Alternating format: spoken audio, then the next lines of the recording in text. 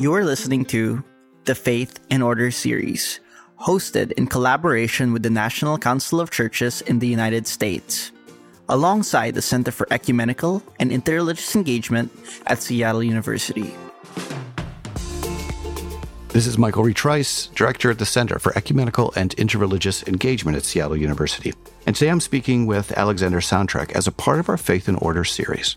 Dr. Sonntrak is a minister in the Seventh-day Adventist church tradition. And yes, we're talking about faith in order, and we're discussing the nature of pause or Sabbath, how important that is for our lives, and how much we need relationships that connect us to our communities, to our sense of ourselves, to the values that shape who we are every single day. We talk about those experiences in our students as well. So I encourage you to join us and take a listen.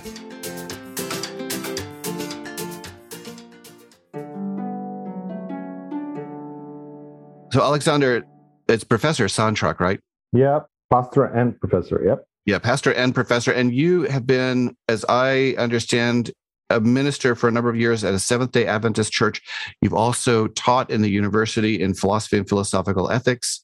Mm-hmm. You've been teaching now in different university contexts. Could you tell us about that and then say a word about how long you've been a member of the Faith and Order Commission? Good. I've been a member from 2018 until now, enjoying the fellowship and community with you guys there. Mm-hmm. I'm fully endorsed by the North American Division of Seventh-day Adventists as an observer to Faith and Order Committee, though Tony was always very welcoming, say, not observer, there's only membership there. Mm-hmm. But right now, the Adventist Church is on its transition towards ecumenical understanding of psyche of what it means to be an ecumenical. I want to come back to that, ask you about that in a minute. Yeah. Yes, I'm in that process, teaching at two Catholic universities at Maryland and also pastoring full-time two churches, two congregations in West Maryland. Mm-hmm. In my free time, doing my third PhD in higher education leadership. So pretty busy days these days, you know. Yeah, that's amazing. I don't know how you find time to sleep. But you're teaching at two Catholic universities. You're ministering as well. Mm-hmm. You're completing your PhD, and you're a part of Faith and Order. And as you mentioned, the Seventh-day Adventist Church is it reconfiguring its relationship to ecumenism? You mentioned something about that. They always had official documents in relation. They configure what they believe and what we as Adventists believe throughout the history of Adventism. Mm-hmm. But right now, I think we are closer and closer to ecumenical understanding of Christ, of eschatology, partially, of ecclesiology, of church discipline. Our main contribution might be, as we will talk in this conversation, is probably the Sabbath, because Seventh-day Adventists, right, should more or less be something there about the Sabbath, but I'll connect that to some other ideas I have. Okay. Yeah, I'd like to know more about that. And I think it's an interesting time to be a part of the Faith and Order work. And I think the listener in this series will have a sense of the kinds of projects in the Faith and Order Commission. But could you say something as well about, since 2018, the kind of work you've been doing on the Faith and Order Commission? What's been of interest? Mm-hmm. First of all, I'm enjoying the fellowship and community. I like the emphasis on theological humanism or humanistic theology aspect. That's kind of a new development for me, though I did some work on Bonhoeffer. I've been doing some work on Bonhoeffer, so I understand that theological humanistic aspect. I enjoy exchange where all other representatives of the mainstream churches and other, not so mainstream like Latter-day Saints, I think they are not still there, but who is there? The church science, right? Mm-hmm. Yeah, right. Yep. So this fellowship and community of saints, of Christians, of leaders of the groups, I really appreciate. We had a lot of exchanges, not just at the official meetings, but also at our well-known famous dinner time, right? Yeah. Saturday evening or whatever was the time. I'm sad to hear that it's again on Zoom. It might be that people are still afraid of the Omicron going around. I'm not sure. Yeah. But my contribution was in the group about common humanity. So when I use the concept of common humanity, I don't really think only in ethical terms. I think we need a theological justification, or let me say the transcendent element of theological justification of what common humanity means. Mm. Because you can look at the common humanity from theological, humanistic perspective, but that might be primarily ethical or moral perspective. I think we should look at humanity as within the transcendence framework, what it means to be human in relation to divine. Even the secular people, atheists, they actually frame human being and human structure in relation to something. All right, it's history, it's culture, it's always human being in relation to. It's never just what is human being as I see it. It's never really bluntly my perspective on human being. It's always contextual.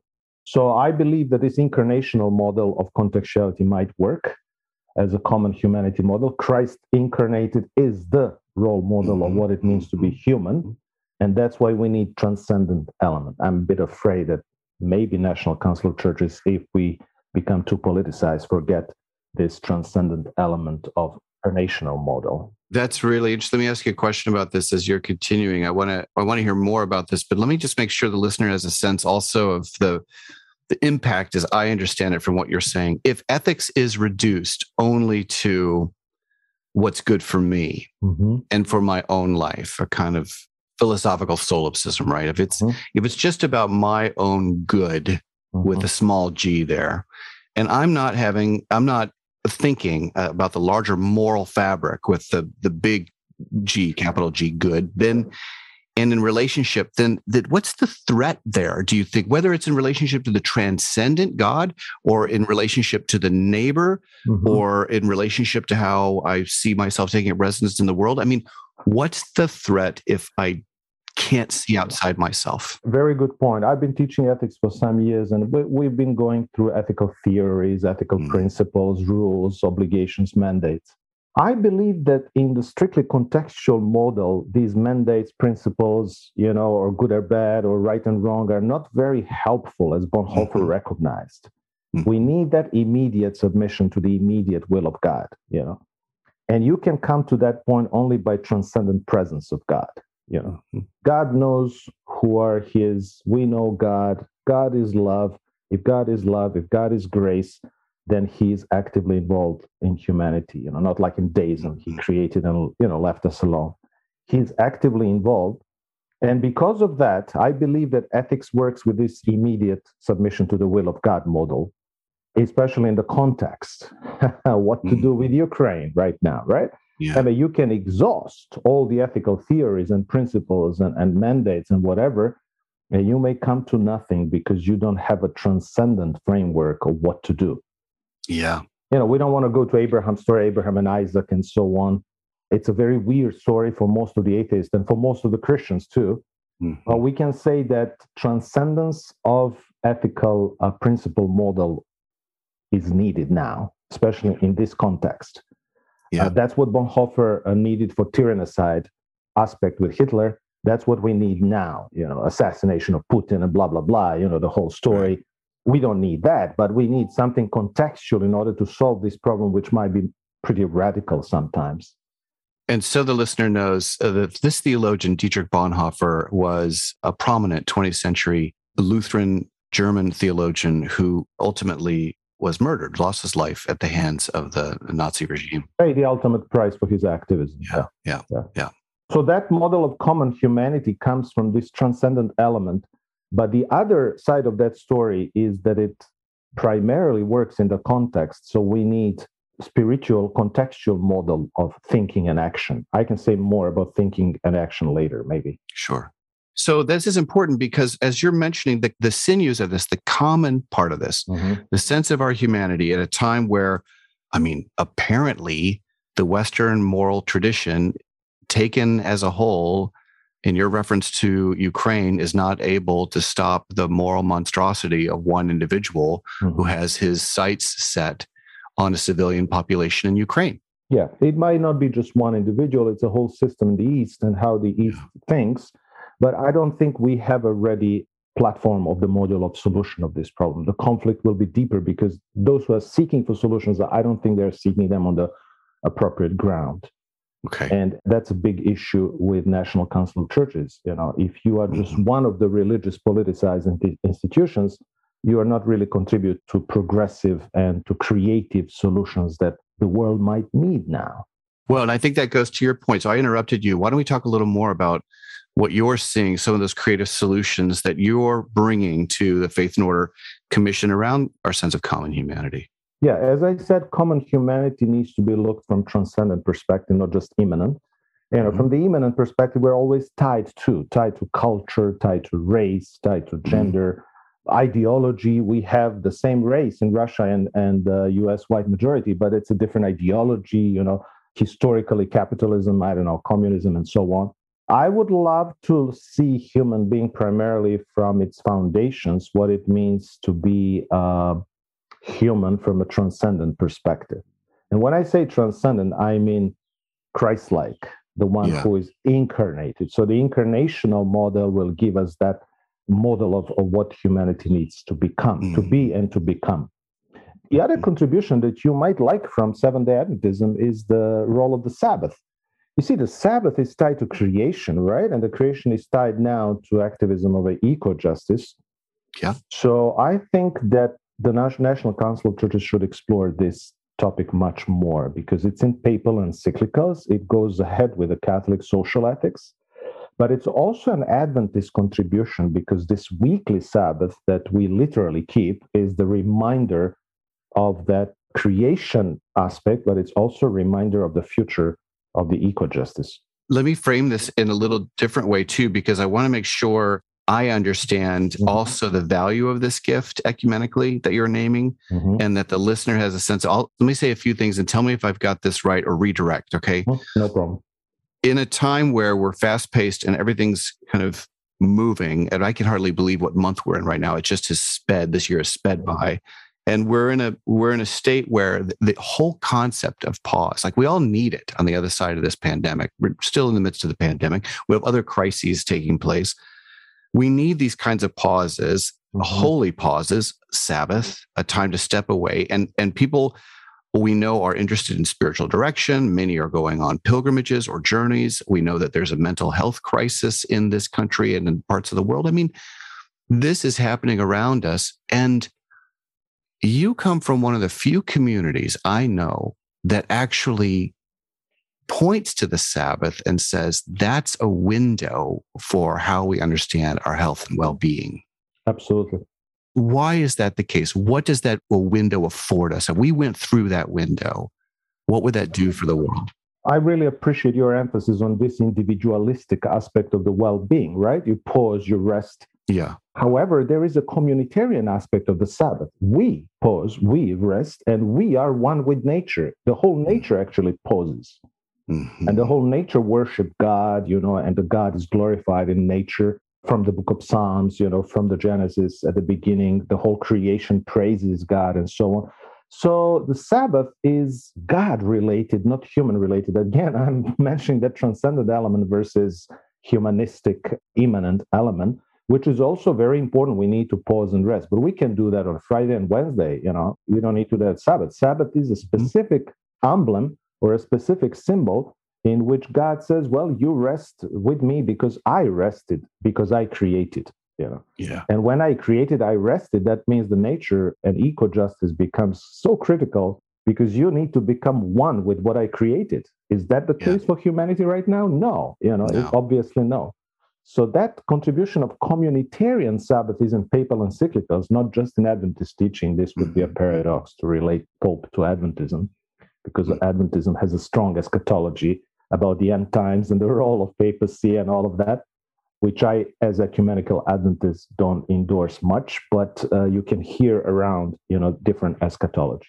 So this, between Sabbath and eschatology, there's also a connection, but I would put emphasis on communitarian or fellowship aspect of the Sabbath, not just between human beings, but between the cosmic, natural elements and humans.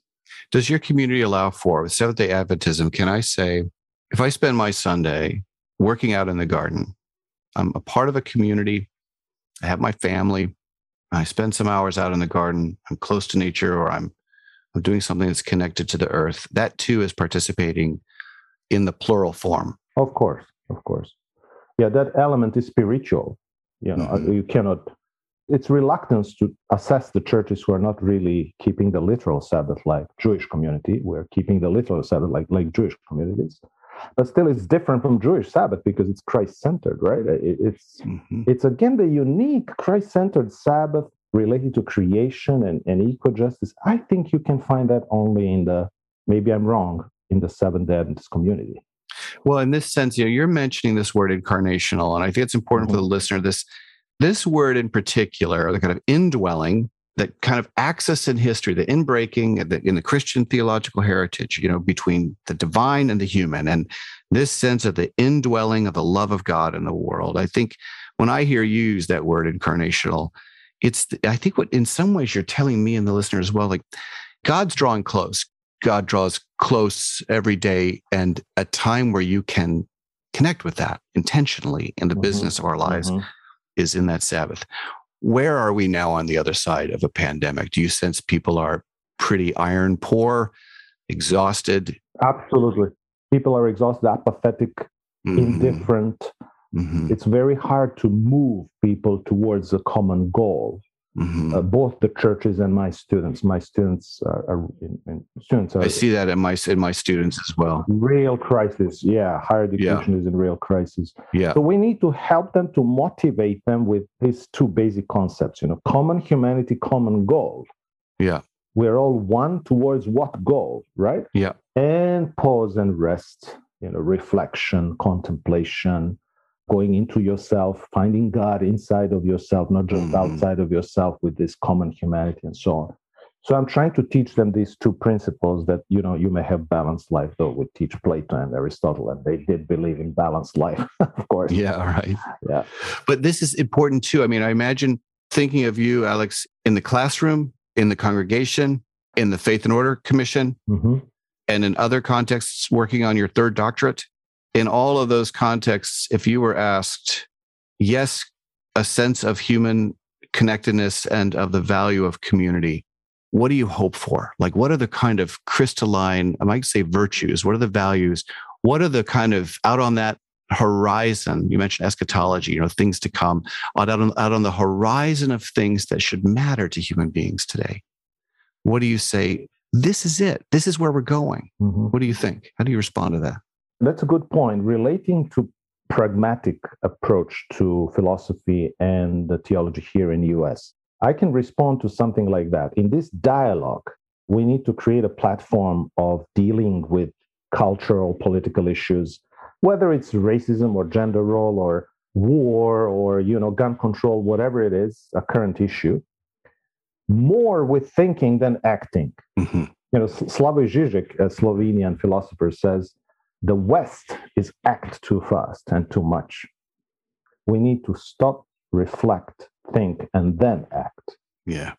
I think this probing elements of culture is forcing us in the Ecumenical Council to act too swiftly. Say more about that. Just to jump into a political arena, to be an activist, and to defend some values which are not clearly reflected upon, we're not going through the thought process, especially spiritual process, what it means. I'm talking about racism. I'm talking about gender role. That's why we have two groups and hard polarizations, because people are just jumping into a camp of cheering like a cheerleader, right? I'm on that blue or red or whatever side I am on. I'm asking my students, what is the common political ground for US? What it really means to be an American? Yeah. I don't know. There's no answer. That's my concern. So what does that say about the sense of a social contract or a communitarian well of being? There is no bridging between these polarizing groups. Yeah. They cannot find a common ground. So I'm reading Constitution to them. I'm reading the parts of the Bible. Is this Christian nation? Is this, deistic nation? What are the grounds? Whatever are the values from the original documents? Okay, they need to read those documents more, obviously. But some of them react and say, oh, yeah, we do have some grounds like liberty and justice and democracy and, all of that. But it's not thought through thoroughly. Yeah. People are just jumping into it. I'm pro against abortion. Yeah, you didn't even read the basic documents ethical about abortion and you are going and shouting on the street. It's weird to me. It's strange to me. But for some people, that's quite natural way of political life. Well, to your point, I remember seeing a movie. I can't remember the title of it. It wasn't too long ago, but it was in a futuristic kind of dystopian setting where there were two human beings speaking with one another. And if the listener could see me, I'd put speaking in quote marks because they're yelling at each other in these very truncated Facebook kind of almost meme-like, you only get 30 words, exactly. 30 letters. But they were yelling at each other because what had happened is public discourse 200 years out in this movie had been reduced to this frantic, alarmed, self-righteous shouting match that somehow counted for public discourse. And what was missing, I think, is everything you've been talking about, that sense of communitarian well-being, the sense of the tendons that connect us to one another, dialogue, values that we might hold in common, and maybe a relatively strong empathy IQ, but fundamentally a recognition that the person across from me is not my opponent or adversary, or even worse, is not an object. They're a subject. They have values. Absolutely. They're a part of a community that's rooted somewhere. And it's in both of our mutual interest that we learn about what's shaping both of us and about what you mentioned, the major challenges of our day. Yes, exactly, Mike. I think that the reason for that is the lack of what I call ideological linguistic skills. Language that will communicate your ideology in a clear sense. You speak to secular people are not interested in religion anymore, but we religious people did not find the appropriate linguistic patterns and framework to teach them the value of religion. Miroslav Volf was trying that, right? And some other guys from Yale and some other institutions. I was blessed to work with Volf on my book relating to that issue. Yeah, tell us the title of that book, by the way. It's Witness to Life Worth Living. Good. It's a Greek concept in a Christian context. You see, life worth living is a Greek concept, but witness to is a kind of a transformation from above that can help you to lead your life worth living. So with all my experiences, personal with Christ, of course. Witness to Life Worth Living. Got it.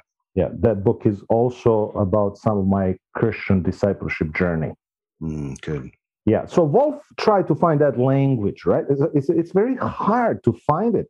Speak to secular people, they will always judge exclusivity, right? You're too exclusive, you're too radical. You want me to say that something is wrong, which is not wrong for me. Secular people cannot admit the wrongness of an action that we put in our own frameworks, right? Or sinfulness or whatever. So we need to find another language. I'm grappling with this in my classrooms. Almost 70 to 80% of students who come to Catholic campus are atheists, or they don't really attend the church regularly. They don't read the scripture. They don't pray. So their mindset is actually secular.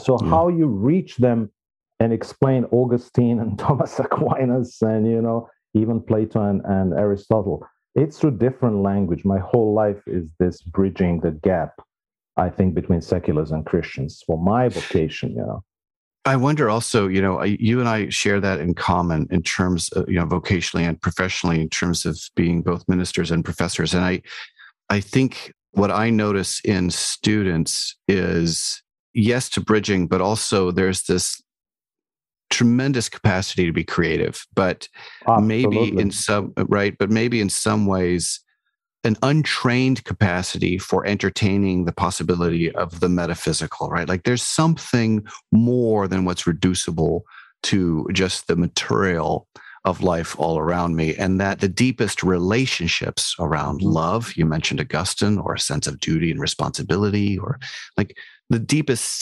sinews that connect all of us are actually in the capacity to use that imaginative apparatus in that way. And theology and philosophy have been elemental in helping shape that. Take that out, and we become kind of brittle thinkers. Yeah, true. So where are you with, if you could say, faith and order is important, here's what I want us to do next. Maybe you've already said it. You've mentioned eco-justice. You've mentioned a kind of reaffirmation of the role of Sabbath. Yes. Search for meaning in a new context. Let's talk about that. Where do you see that? A search for meaning in a new context means in a new situation. It looks like pre-Third World War now. So what kind of ethical concepts we bring to the table? They might collapse all. So we need that immediate reflection on the immediate will of God. You need a prophetic element. I always understood National Council of Churches as prophetic. I don't know about you, but it has to have this prophetic element of proclaiming to the society what we need to do next in terms of immediate will of God. Oh no, I always felt that too. But it's, I think what to your earlier point, this understanding of the prophetic often gets reduced to what's my next social justice platform, right? Mm-hmm. Rather than asking ourselves what's the true being and role of the prophetic, which is typically the voice, the heralding voice that's standing atop the ruins. And for those who haven't stood on top of ruins, you can go to any number of small cities in Ukraine right now and see plenty of ruins. Mm-hmm. Now, I don't mean that to sound like I'm taking advantage of the situation of people's lives, but atop the ruins, there's a lot of trauma. People experience massive trauma amidst the ruination of everything that they've had around them. The normalcy, predictability, calculability of life just gets absolutely decimated. And that too is a traumatic reconfiguration of the universe around you. It's in those moments that the prophetic voice is a reminder you're not alone. Our own uncertainty, as you said, is decimated. We look at the uncertainty of God. God is uncertain. Yeah. There is a take of risk in faith, right? In believing. Yeah. So this is actually the good time to come back to God, who is love and whose action is uncertain, but whose nature is love. Yeah. So you can always have that blessed uncertainty, as Oswald Chambers says, the blessed state of uncertainty, where you can walk in faith with God. Well, and some people may say, okay, that's all well and good, Professor, but, there's a lot of suffering in the world. And this God of love, who also is in a position of power, maybe I've misunderstood what those two look like together, but I don't understand how that God is active in the world. That was the language I was speaking about. You need a big picture to understand who God is or why he's doing what he's doing. Yeah. The key question for students and members should be why.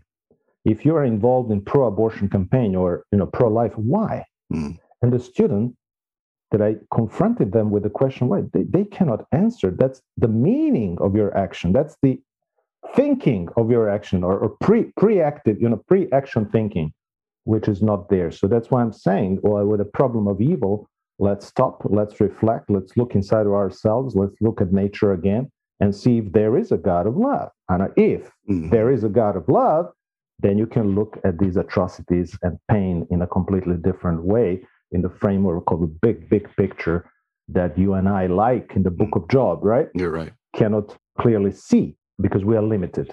But that's not a typical answer. I also try to find a language that secular understand about the problem of evil, which is harder than it looks. But that's the only way to reflect on these deep issues. Yeah, and just, so the listener has a sense of this. I know you've thought long and hard about this. I wrote my doctorate work on how we understand structural cruelty and a philosophical understanding of very good of cruelty. And I think that's well said. It's not a theological or philosophical dodge to say we have to spend time with this question. It's to say, actually, that the problem of evil is a significant issue and problem, and it takes a lot of time to think it through because we know, right, listener, in our lives, it can be so deeply impactful. And whether you call it evil or distortion or pain, it is impactful. But you can understand it only by this existential participation, and that's all the book of Job is about.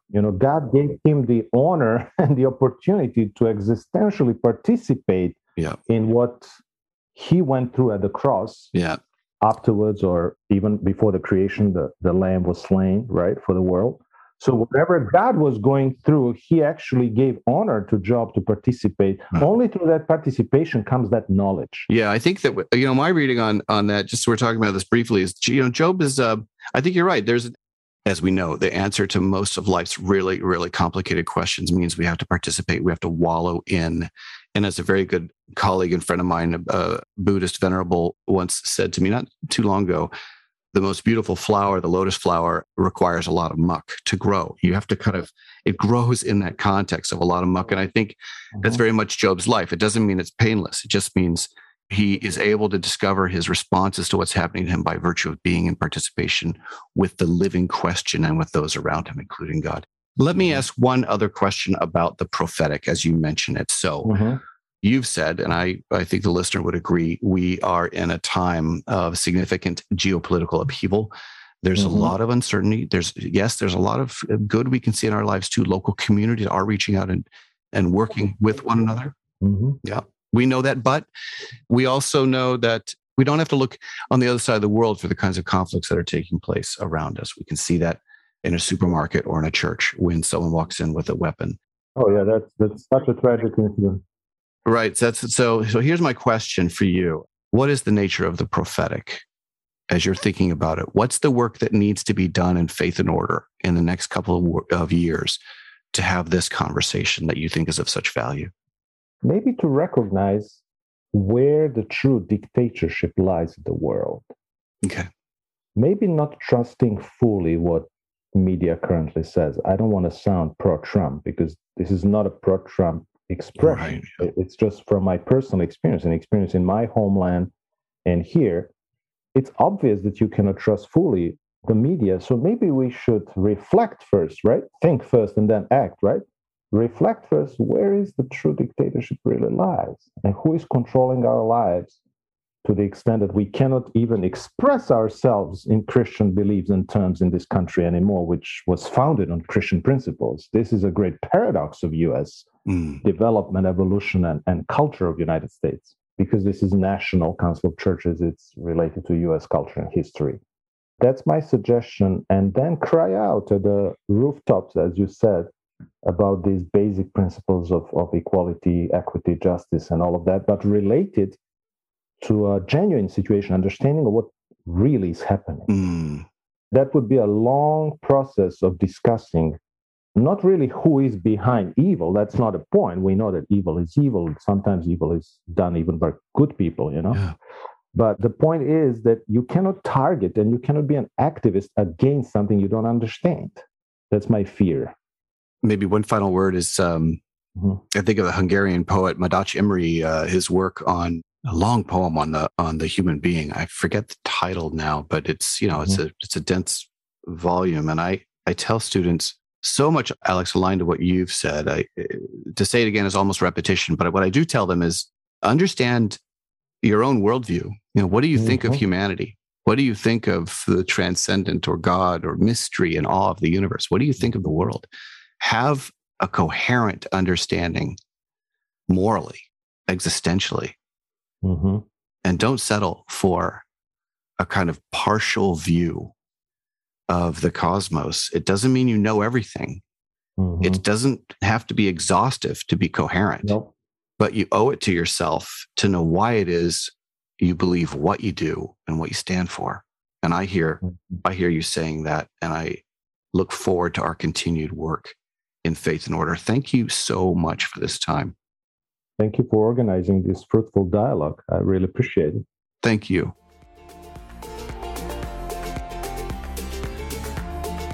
You've been listening to the Religica Theolab podcast in the Center for Ecumenical and Interreligious Engagement at Seattle University.